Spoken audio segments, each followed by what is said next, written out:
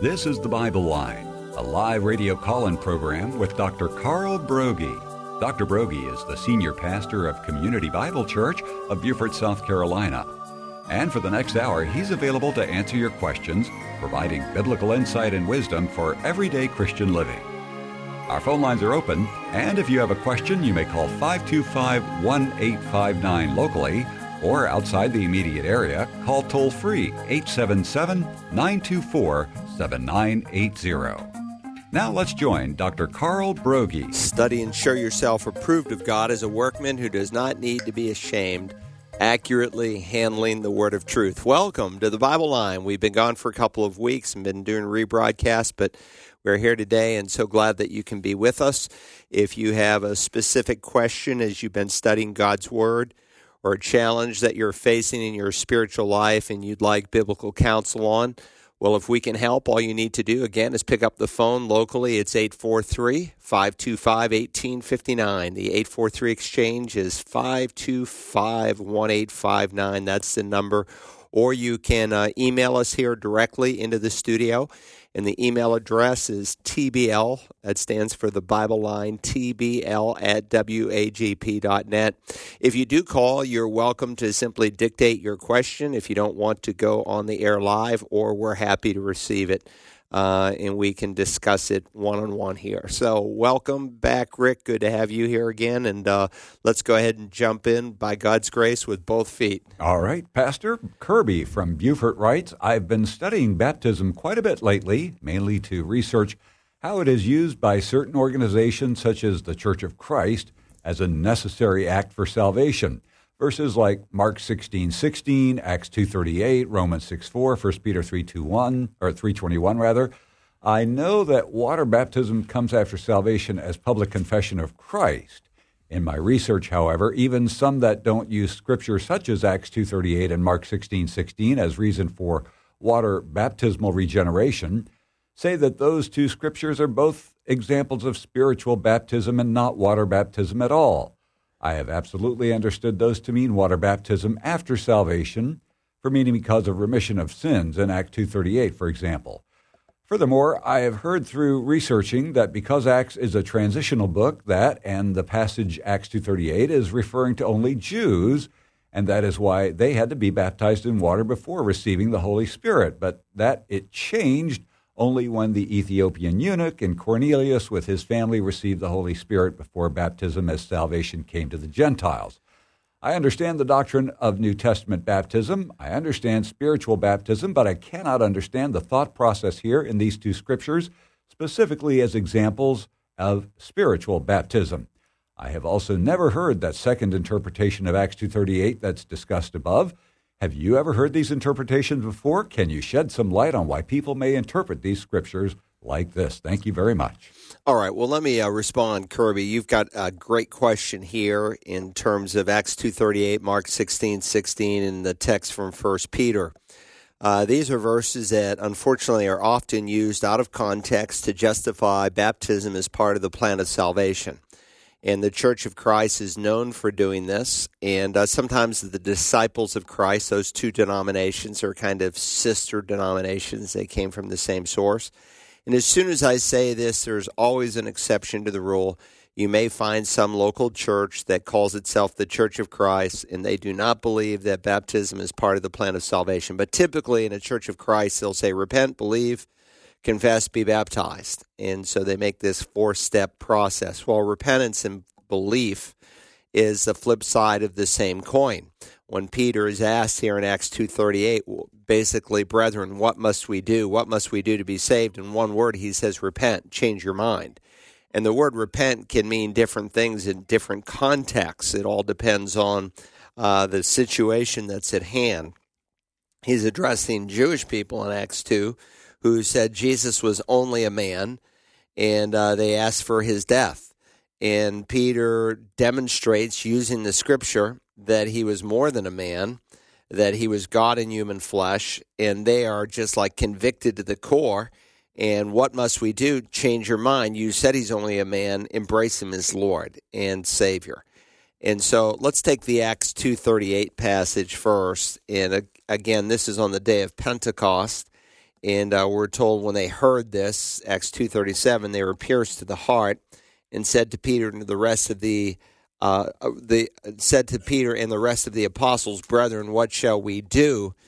And Peter said, "Repent and let each of you be baptized in the name of Jesus Christ for the forgiveness of sins, and you will receive the gift of the Holy Spirit." So repentance is basically what they need to do. Interestingly, when Paul is asked the same question by the Philippian jailer, "What must I do to be saved?" in one word, he says, "Believe." So when you repent, you truly believe. When you change your mind about Jesus, about your sin, about yourself, and you believe, you're born again. Now, the sticky word here is the word "for." Let each of you be baptized for the forgiveness of sins. And the Church of Christ and other groups like them that are preaching a different gospel, listen, you cannot embrace the teaching of the Church of Christ, that denomination that teaches baptism as part of the plan of salvation, and be considered a true Christian. That is an aberration in the plain, simple truth of the gospel. Paul deals with a similar erroneous position where people don't add 100 works or 50 works, but just one work to the plan of salvation in Galatians. And he said if you add a single work, in that case circumcision, you are distorting the gospel, you're preaching a different gospel, and you are damning people to hell, and you are damning yourself to hell. And so Paul makes it very, very clear that not even one single work saves. You know, sometimes in English we use the word "for." I give you a medal for your bravery. I don't mean in order to be brave, as the Church of Christ interprets it in their thinking. Let each of you be baptized in the name of Jesus for, or in order for the forgiveness of sins. No, I give you a medal because you are brave.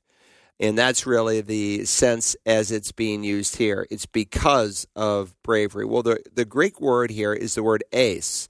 And interestingly, if you transliterate it, EIS.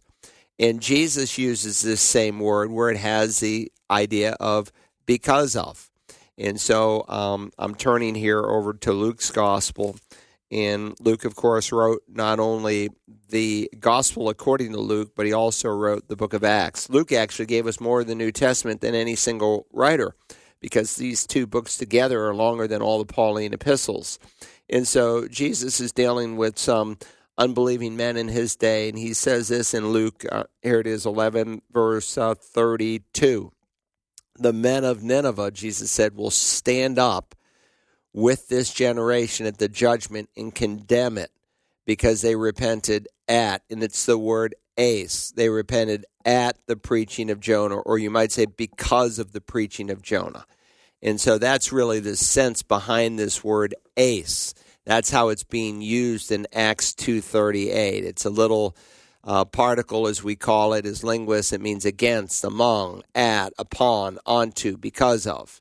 And so they're baptized for the forgiveness of sins, not in order to be forgiven, but because they are forgiven. And we do the same thing today, because baptism is a public expression of the death, burial, and the resurrection.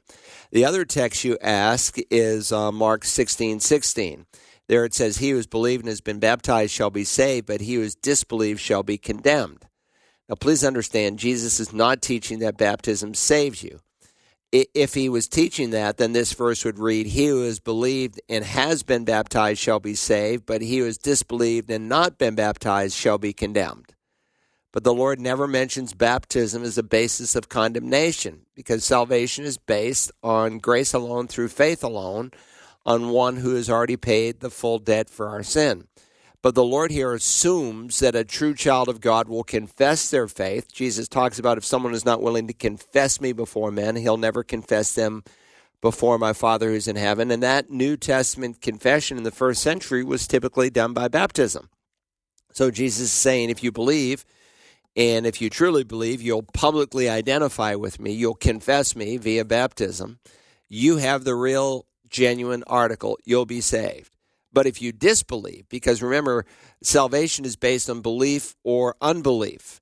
You are saved when you believe. You are lost when you choose to disbelieve. And so, again, the order here, too, is plain: believe and then be baptized. Baptism is always done after conversion. It's believe and then be baptized, not get baptized and later believe. And man has reversed the order, unfortunately. It's very sad, and that's the day we live in. But again, the best interpreter of Scripture is Scripture itself. So the gospel, whatever the gospel is how God saves us. Paul says, I am not ashamed of the gospel because it's the power of God for salvation to everyone who believes. So the gospel is how God saves people. That's how he saves us. And so if he saves us on the basis of the gospel, we want to know what the gospel is. Well, he said, I delivered to you as of first importance the gospel in 1 Corinthians 15, and then he defines it in verses 3 and 4 that Christ died, was buried, and was raised from the dead according to the Scriptures. And interestingly, in that same letter, in 1 Corinthians 1:17, he said, Christ did not send me to baptize, but to preach the gospel. So Paul definitively separates baptism from the plan of salvation. The other text you mentioned is from 1 Peter 3 and verse 21, where he says, corresponding to that, baptism now saves you not the removal of dirt from the flesh, but an appeal to God for a good conscience through the resurrection of Jesus Christ. Now, the word corresponding to in the New American Standard is the Greek word antitupos. And antitype is a word that is a picture. You know what a type is. A type is an Old Testament picture of a New Testament truth. An antitype is the stamp. If I had a stamp that was the type and I pressed it onto paper, the antitype, the impression would be what was on the paper. And so baptism or immersion is an antitype. It's a mirror image of an earlier type, namely Noah's Ark, which becomes a picture in the Old Testament. I have a whole sermon on this in my Genesis series of the death, burial, and resurrection of Christ. So Peter is not saying that baptism saves us, but that baptism corresponds, it pictures, it symbolizes, it figures, it's an antitype of what does save us, namely the death, burial, and the resurrection. Now, to probe a little bit further into your question, it is true that Acts is a transitional book, and on occasion there are some things that are done to Acts that is a unique time frame. But you draw your doctrine from the epistles. That's not to say you can't get doctrine from the book of Acts. You can. There's a number of doctrines that are established from the book of Acts, but they need to be weighed in light of the epistles. But the gift of the Holy Spirit is given when you repent, when you believe. And when you believe, you are, typically they did it the same hour, often the same day.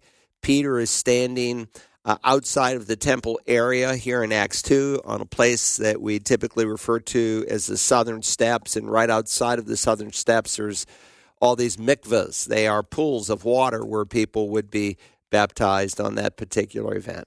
So this is an important truth. Baptism happens after salvation. The Spirit is given at the moment of conversion. That's what you see all the way through the Acts. There's one exception in Acts 8. I have a message on that. Why does God allow the Spirit of God to be given after conversion in Acts 8 to Samaritans? Simply said, because he didn't want two churches and he wanted the apostles to put their hand of approval on that work of a potentially hated people.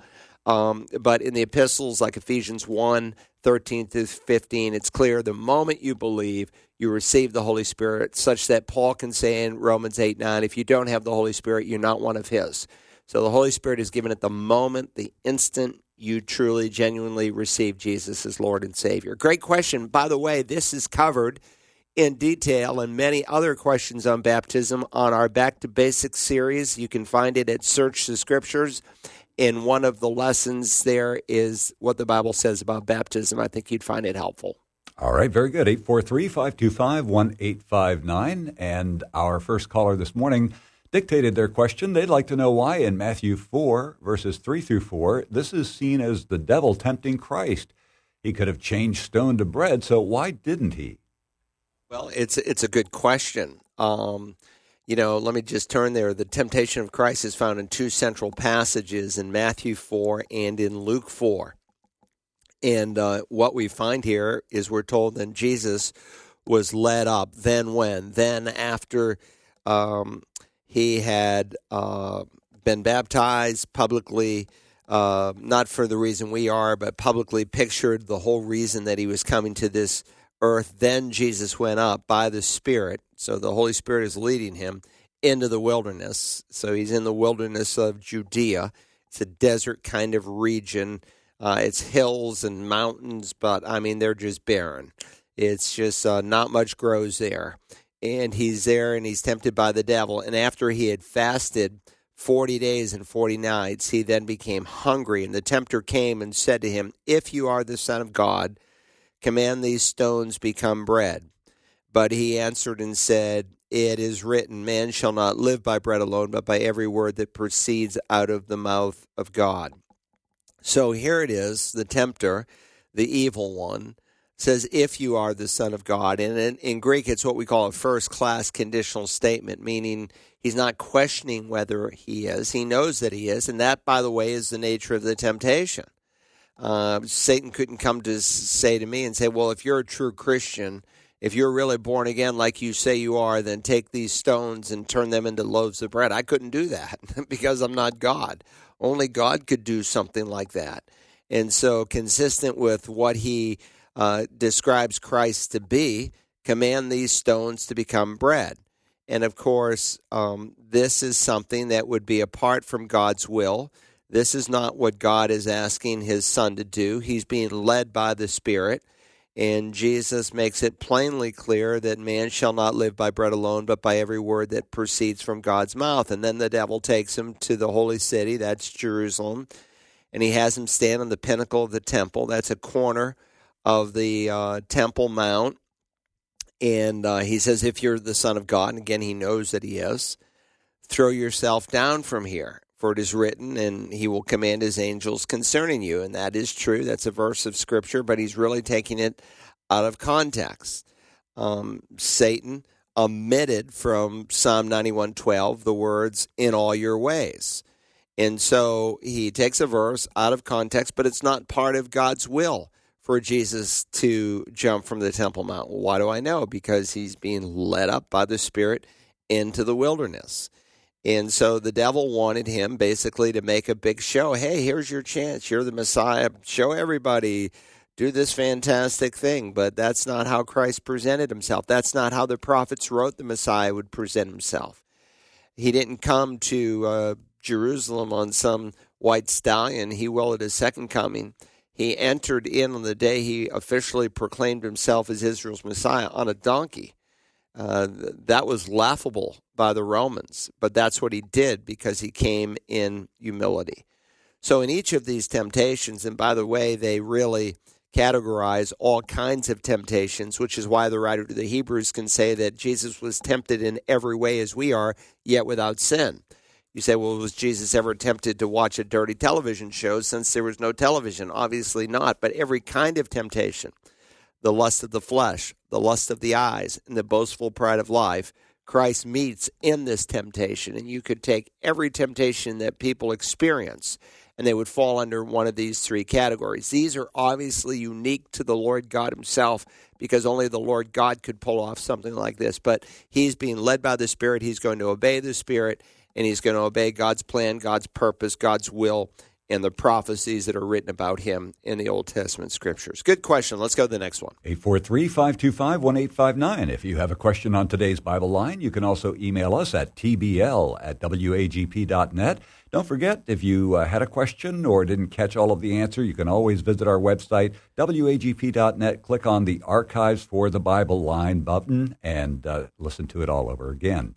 Pierce from Beaufort writes, why do Christians worship on Sunday and not Saturday? Wasn't the change initiated by the Roman Catholics? Acts 20, verse 7, and 1 Corinthians 16:2 state the apostles came together to break bread, take up a collection, and Paul preached on the first day of the week, but it doesn't directly say that they worship the Lord. Did the apostles keep the Sabbath, and does that mean Christians are still required to keep the Sabbath? Should Christians even work on the Sabbath? Well, it's a good question. So let's go back to the beginning, and let me take just a few minutes to set this up. In the Decalogue found in Exodus chapter 20 and Deuteronomy 5, the Decalogue meaning 10, deca, it's a Greek word for 10. we're speaking of the Ten Commandments, and so we often call them the Decalogue. And the fourth commandment is, you shall keep the Sabbath day holy. And so God is very, very specific. The Sabbath day, which is the seventh day, in 6 days he created the world, and the seventh day he rested.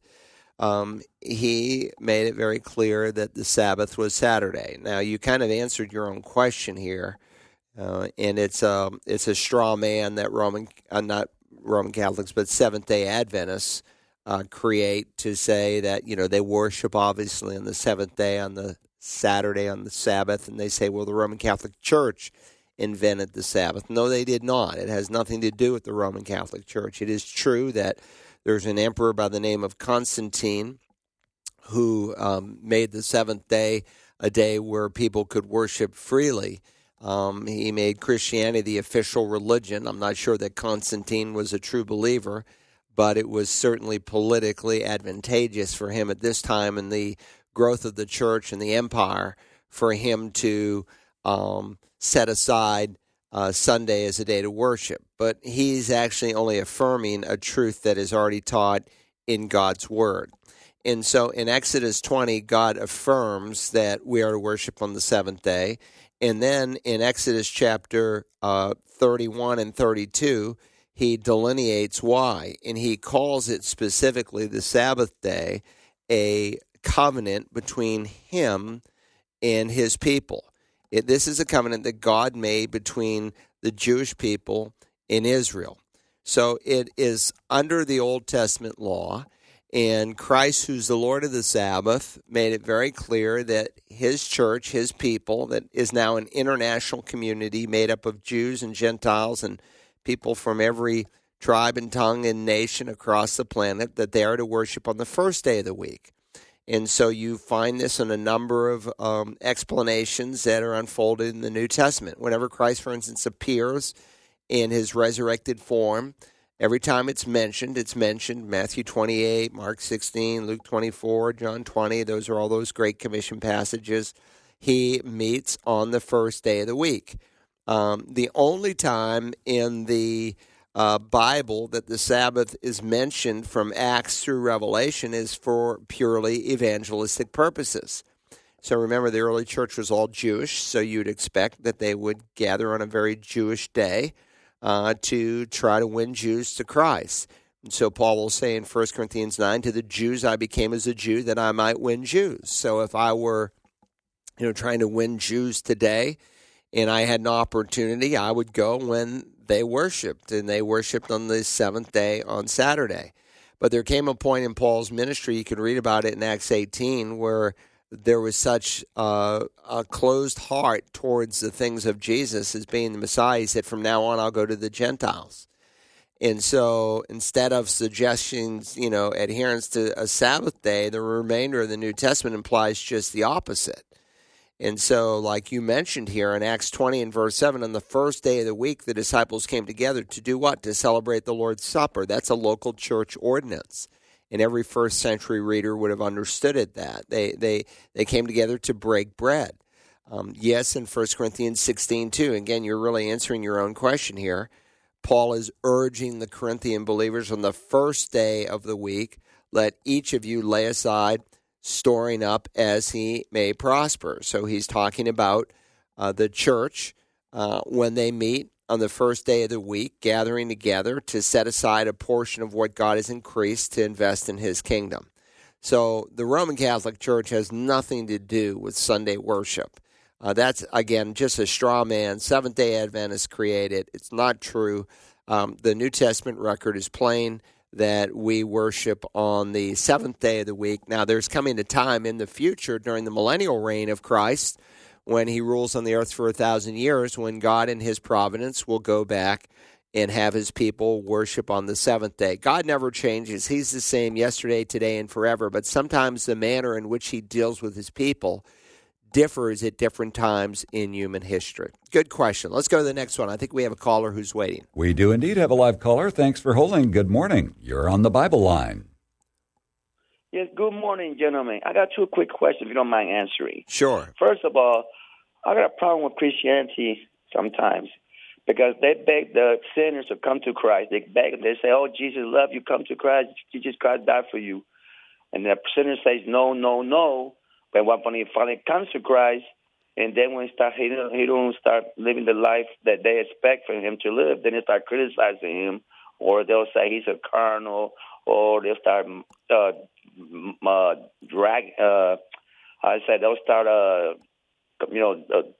church members and the pastor start dogging him out because he's not living up to his Christian life, or they're rubbing his face, save, always save, and all that. So what's the purpose of him to come to Christ in the first place? Then later on you can start criticizing him because he can't meet the Christian life the way they expect of him. Well, let me respond to that first. So conversion takes place in a split second. A person, faster than they can blink their eye, leaves the kingdom of darkness and enters into the kingdom of light, the kingdom of God's beloved Son. What transpires that? The death, burial, and resurrection, and when we place our faith, our full weight in what Jesus did to pay for our sin that we might be forgiven. Now, it is true that there are spurious conversions. The Bible reminds us of that, especially in the parable of the sower, for instance, in Luke chapter 8. And in verse 13, when Jesus is describing a man who goes out and sows seed, he gives the parable in verses 4 through 10. And then he interprets the parable when the disciples ask him, and he says, well, the parable is this, the seed is the word of God. So when we share God's word, it's like seed. That's why Peter can say that we've been born again, not of perishable seed, but imperishable seed through the living and abiding word of God.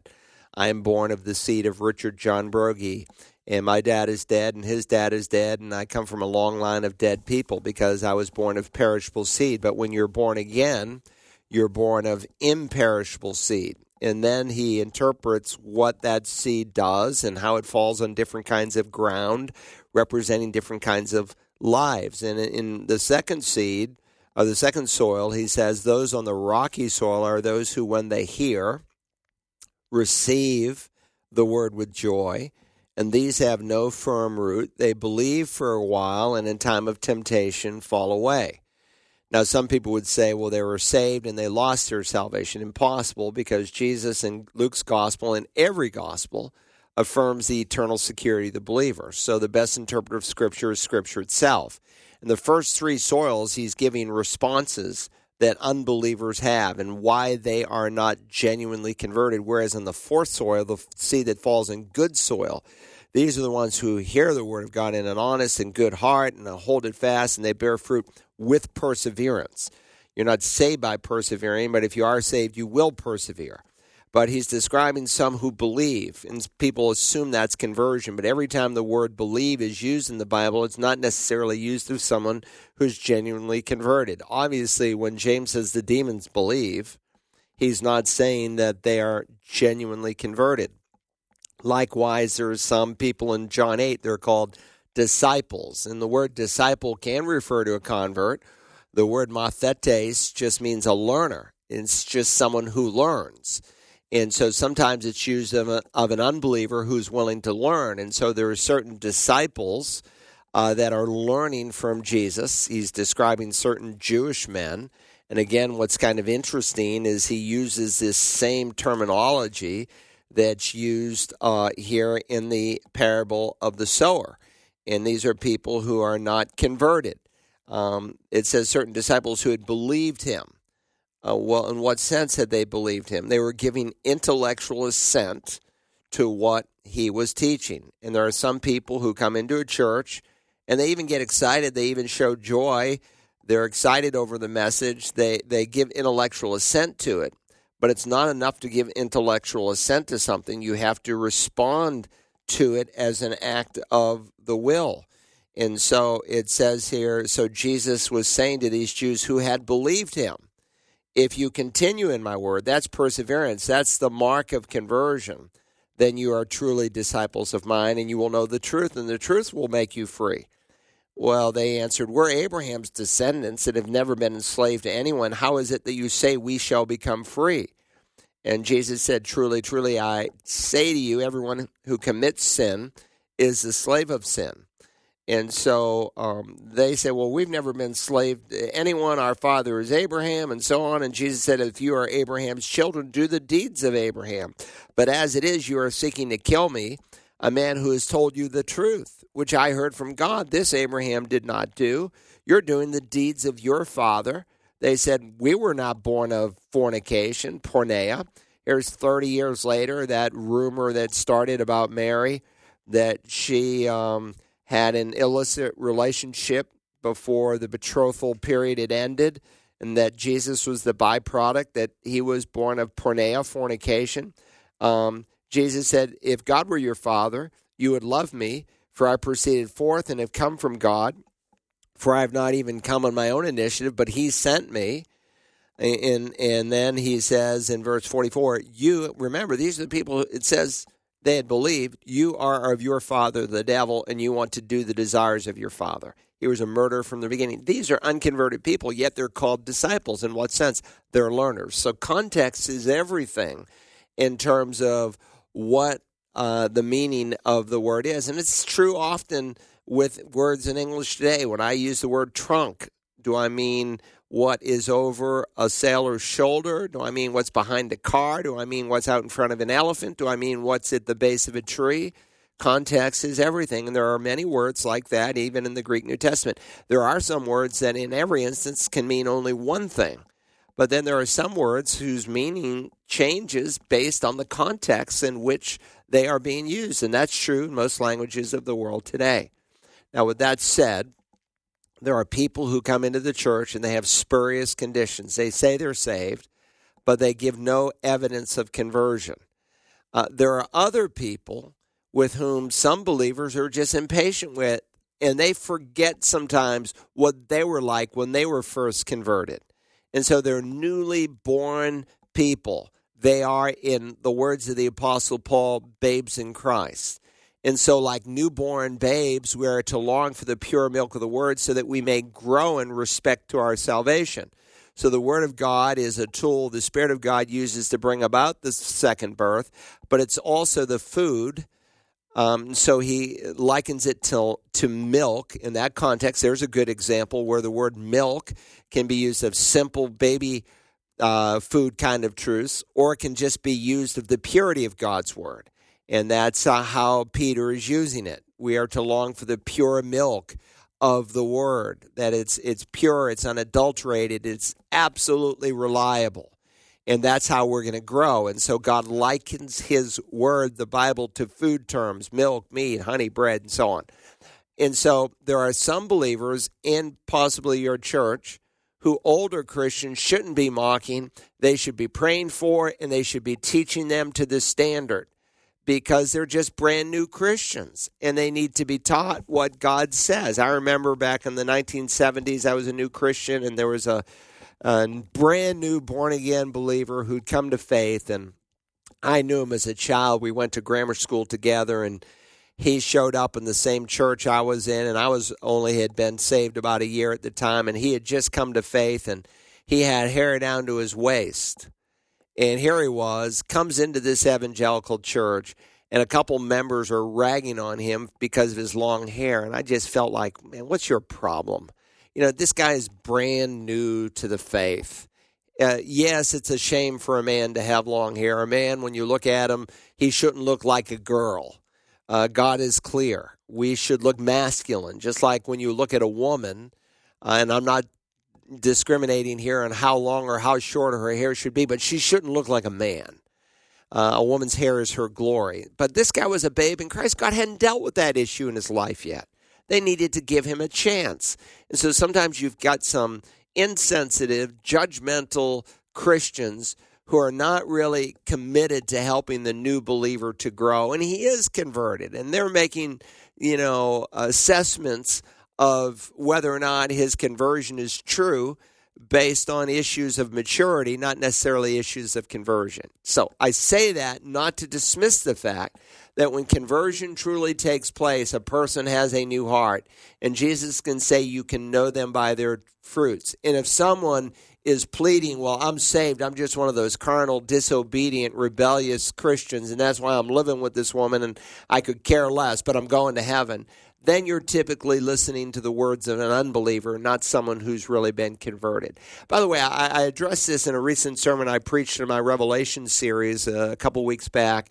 It was entitled, Is Your Conversion Real? And if you go to the church website, it hasn't been put up on Search the Scriptures yet because we haven't aired it on the radio. But if you go to communitybiblechurch.us, I think you'll see it on the homepage, and you can click on that, and I deal with this issue that you are asking. Good question. Let's go to the next one, Rick. All right, 843-525-1859. If you have a question on today's Bible line, our next caller would like to know about the following. It says in 1 Corinthians 6:9-10, there is a list of people who will not inherit the kingdom of God. Does this mean they will not go to heaven? Yeah, so it's a good question. People have used this term in really two different ways. Let me just turn there. In 1 Corinthians 6, Paul makes it very clear. He says, or do you not know that the unrighteous will not inherit the kingdom of God? Do not be deceived. And by the way, when someone is deceived, the nature of deception is you don't know you're being deceived. So when people are scammed on the internet, or people are somehow able to get their Social Security number or their credit card number or whatever it is, they don't know they're being deceived. Otherwise, they'd not yield that information. That's the nature of deception. And so whenever God in the Bible says, do not be deceived, he knows there's a high potential for people being deceived. And, of course, in the broader context, he's dealing with the subject of sexual immorality. So don't be deceived, neither fornicators, nor idolaters, nor adulterers, nor effeminate, nor homosexuals, nor thieves, nor the covetous, nor drunkards, nor revilers, nor swindlers will inherit the kingdom of God. Now, anyone can be saved. In the next verse gives us that assurance, but such were some of you. But you were washed, you were sanctified, you were justified in the name of the Lord Jesus Christ and in the Spirit of our God. Now, can a Christian commit sexual immorality? Yes. That's why he is addressing the subject in 1 Corinthians chapter 6. In fact, the word Corinthian became a synonym in Greek for someone who is sexually immoral. So Corinth was a city that was covered over in sexual immorality, much like America is today. So, for Super Bowl halftime coverage, I learned yesterday, we had pole dancers on national TV. You talk about a sick nation. You talk about a distorted people that, would allow this kind of thing. And there's a taste, there's an appetite for it. Don't be deceived. Sexually immoral people. And in a similar list in Galatians chapter 5, let me read that list over there. What you have here is an explanation of what took place at the Super Bowl halftime. Now, the deeds of the flesh are evident. He's talking about the sin nature. The word sarx, flesh, is used in a couple of different ways in the Bible. Sometimes it's used of literal flesh, the skin that covers your skeleton. Sometimes it's used from a worldly perspective. Paul said, there was a time when I looked at Christ according to the flesh, from a purely worldly perspective. And I don't any longer, and I don't look at people that way any longer, because I see the potential for what they can become. So if a man's a drunk, Paul didn't say, well, that man's a drunk, he's no good, he's a scumbag, he can never be saved. He'd say, no, that drunk is a man for whom Christ died, because then he'll say if anyone is in Christ, he's a new creation. But often the term flesh is used in reference to the sin nature within. And that's why he begins this paragraph by saying, I say walk by the Spirit, and you'll not carry out the desires of the flesh, the sin nature. So is it possible for a Christian to carry out a desire of the sin nature? Yes, absolutely. That's why we need to depend upon the Holy Spirit. And then he reminds us of the war within that the unbeliever does not have. For the flesh sets its desire against the Spirit, and the Spirit against the flesh. For these are in opposition to one another, so that you may not do the things that you please. And then he says, now here are the deeds of the flesh: immorality, impurity, sensuality. That's what we had on national TV. Immorality, impurity, sensuality. It's on every night, and it was on Super Bowl night, and they featured it.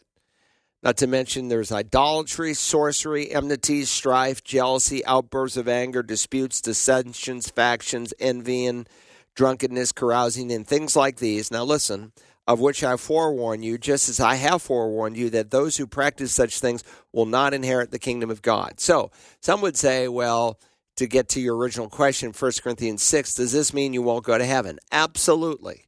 That's how Paul is using it here. How do I know that? Because then he will say in verse 24 that those who belong to Christ have crucified the flesh with its passions and desires. So he's saying if you're truly converted, if you belong to Christ, then you have a different practice. Can a Christian go out and get drunk? Yes. Could a Christian watch the impurity and sensuality on the Super Bowl? Yes, they could have. And I'm sad to say, I'm sure many did. But if this is your way of life, if this is your appetite, if this is your practice, the key word here is practice, then you have no inheritance in the kingdom of God. And so when he says, for instance, we're not to be deceived, in 1 Corinthians 9, he speaks of fornicators, premarital sex, and adultery, extramarital sex, and the active and passive partner in homosexual relationships, that people who live like this have no inheritance. He's saying they're not saved. They're not going to heaven, but they can be saved because the next verse says, such were some of you. You have a new lifestyle. You have a new direction in life. You're no longer called adulterers or homosexuals or drunkards. You're called saints. And so now you are to walk in accordance to the call that God has placed on your life. So that's how Paul is using it. And this is these are verses we need to hear. Because think about this for just a second. We've got major Protestant denominations now who are, well, you've got Protestant denominations that are apostate who have said, in essence, gay behavior is fine. And so the United Methodist Church came out in January, just this past month, that it was that we need to have a split in the denomination. We're going to give these conservative Bible-believing Christians, $10 million to help them out, but we need to split the denomination too. Why? Because these stinking United Methodists don't believe the Bible anymore. That's the problem. And the conservatives should have left a long time ago when they denied the authority of the Bible. If you're in a United Methodist church, you need to get into a Bible-believing church. You are a part of a denomination that officially, on paper, denies the authority of the Bible. So you're already in a rotten denomination, and there is a place to separate, not on secondary and tertiary issues that are not tests of conversion and true biblical orthodoxy, but when you deny the authority of God's word, you are listening to an unbeliever. And so, but forget the United Methodists and, some of the United Church of Christ and the Quakers and all these other denominations that are totally apostate that have endorsed what God calls wicked. Now you've got evangelicals who are questioning whether or not you can be in a good stance with the Lord and endorse same-sex behavior. So it looked impressive when the Church of England came out last week and they said, well, we define marriage between a man and a woman. Okay, well, that's good. That's what God says. Then in the same document, they go on to describe that you can have gay clergy living together, and as long as they are celibate and they are not engaging physically, then they are in good stance with the church. That's just a bunch of double talk, and that's the same kind of double talk that's going on in the United States, where, the PCA is, doing some study. What is there to study about whether or not, a person can call themselves, born again and embrace same-sex attraction? Look, same-sex attraction is no different from heterosexual lust. Those are not morally neutral feelings that should be embraced, as people like Sam Atterbury is teaching. These are feelings that should be repented of and be brought under the sanctifying power of God the Holy Spirit. That's what we are to do with such things.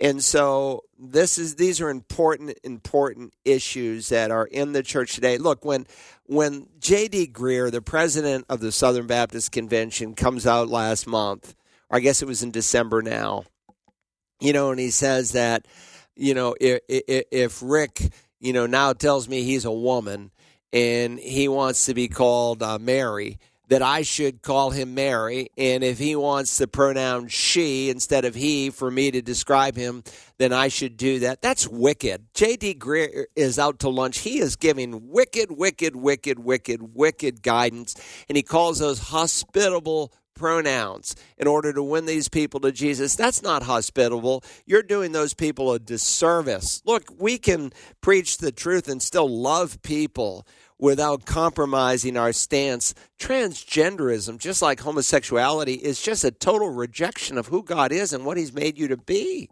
He created you male and female. There's no such thing as transgenderism. And when you come along to accommodate them with hospitable pronouns, that's beyond wicked. That's foolish.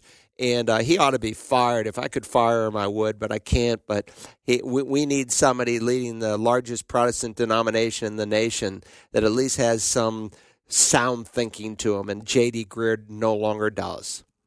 My wife put what with many question marks and exclamation points. All right. Using your example there. 843-525-1859. If you have a question on today's Bible Line. And Jermaine listens to us in Augusta, Georgia, and writes, if a pastor commits adultery, is he allowed to ever pastor again? One denomination just moves their fallen pastors to another church. I believe that a pastor disqualifies himself, yet two arguments that have been used to refute my position are, the first, King David's adultery and being able to remain as Israel's king even after God forgave him, has been used to justify a pastor being restored to the pastorate over time if during that time he lives above reproach. And secondly, it's also said that the gifts and calling of God are without repentance, meaning that once God's calling is on a man, he can never lose it. Well, the gifts and calling of God, and that is true. You can apply that principle to spiritual gifts. And when God gives you a spiritual gift, he doesn't rescind it. If at your conversion he gives you the gift of serving or mercy or helps or teaching or evangelism or pastor teacher, God doesn't take those away if you sin. They are given without repentance. And, of course, in the context, the gift and the calling of God that he's dealing with there in Romans 11 concerns Israel, that God had gifted and called and set apart Israel as a nation. And God doesn't go back on his promises, that just because they are in unbelief, in rejection, as Romans 10 indicates, God will be faithful to an unconditional covenant that he made. But let's bring it down to a pastor and to David.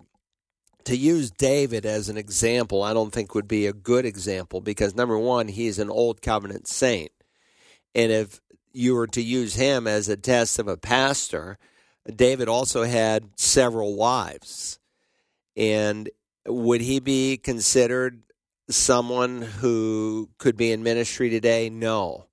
Was David a believer? Well, actually, the Old and the New Testament both tells us that he was even a man after God's own heart. But remember, he lived on the other side of the cross, the other side of Pentecost, and he was never a recipient of the New Covenant. And what the New Covenant does is it gives you a different kind of relationship. David, under New Covenant standards, would be considered lost. So would Solomon. Yet we know both of them will be in heaven. They would be considered lost today.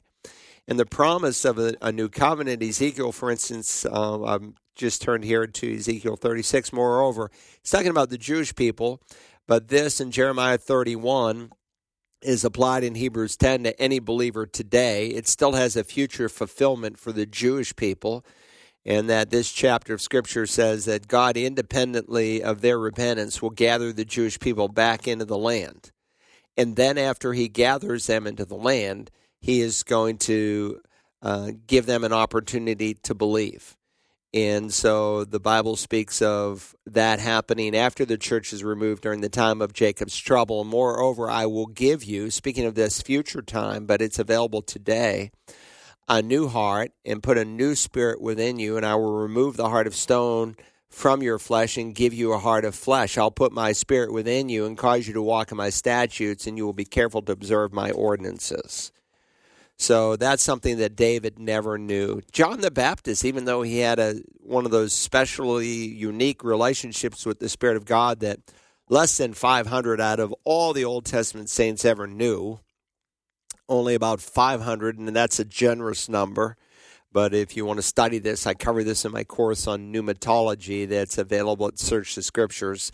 Pneumatos is the word for spirit, so pneumatology is the doctrine or the study of the Holy Spirit. There's less than 500 believers in the Old Testament that have some kind of a special relationship with him. But even John the Baptist, with the unique relationship with the Spirit, even while in his mother's womb, did not have the same kind of relationship that's available today since Pentecost. That's why Jesus said, a person born of a woman, no one ever greater than John.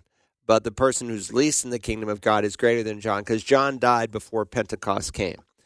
So take all the air out of the balloon. A pastor commits adultery. Should he be back in ministry? No. Some church that just moves him to another church, what a sad picture of a denomination, or even if a church is autonomous and they send him to some other place and give him an endorsement. What a sad picture. Could he ever go back into the ministry? Well, it's possible he could. Remember, this is not an issue of forgiveness. It has nothing to do with forgiveness. This has everything to do with what God calls a pastor to be. It's a trustworthy statement. If anyone aspires to the office of pastor, overseer, elder, those are three words, bishop, all used interchangeably in the New Testament. It's a fine work he desires to do. An overseer then must be. In other words, these are not suggestions. These are things that must be in place. Above reproach, the husband of one wife, temperate, prudent, respectable, hospitable, able to teach, not addicted to wine, not pugnacious, gentle, peaceable, and so on. One who manages his own house well, not a new convert, etc., etc. He must have a good reputation with those outside the church so that he will not fall into the reproach and snare of the devil. Now, how a pastor could commit adultery and then be considered to have a good reputation with those outside the church is beyond me. It's impossible. That's why you've got unbelievers throwing up over the evangelical church today, because there are no standards when it comes to the leaders that God wants to direct his church. Now, maybe after 15, 20 years, a guy might be able to go back into the ministry. I don't know. Today with the internet and everything else and Google searches and things that people can do, I'd be pretty hard. That doesn't mean that God can't keep using him, and that God can't use his failure as a warning to others, where he says, I was once a pastor, but I very foolishly let my heart wander and I committed adultery, and all that I worked and prepared for, I lost. Don't ever let that happen to you, young man. And, so God could use his failure to teach him. But should he just be moved to another church? The people that are making those kinds of decisions need to have their, brains examined. In fact, they need to take a good look at their heart.